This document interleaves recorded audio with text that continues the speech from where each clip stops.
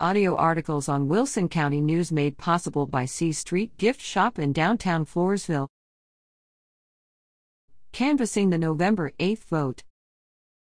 Wilson County Auditor Brenda Trevino reports vote totals from the November 8th election before County Commissioners approve the canvass of votes November 17th at a special meeting.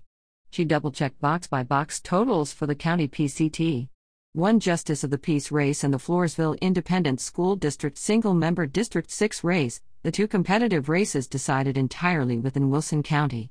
Although final totals differed by a few votes from earlier unofficial totals, the differences had no impact on the outcome of the two races. See more about the Commissioner's special meeting in an article on page 1A.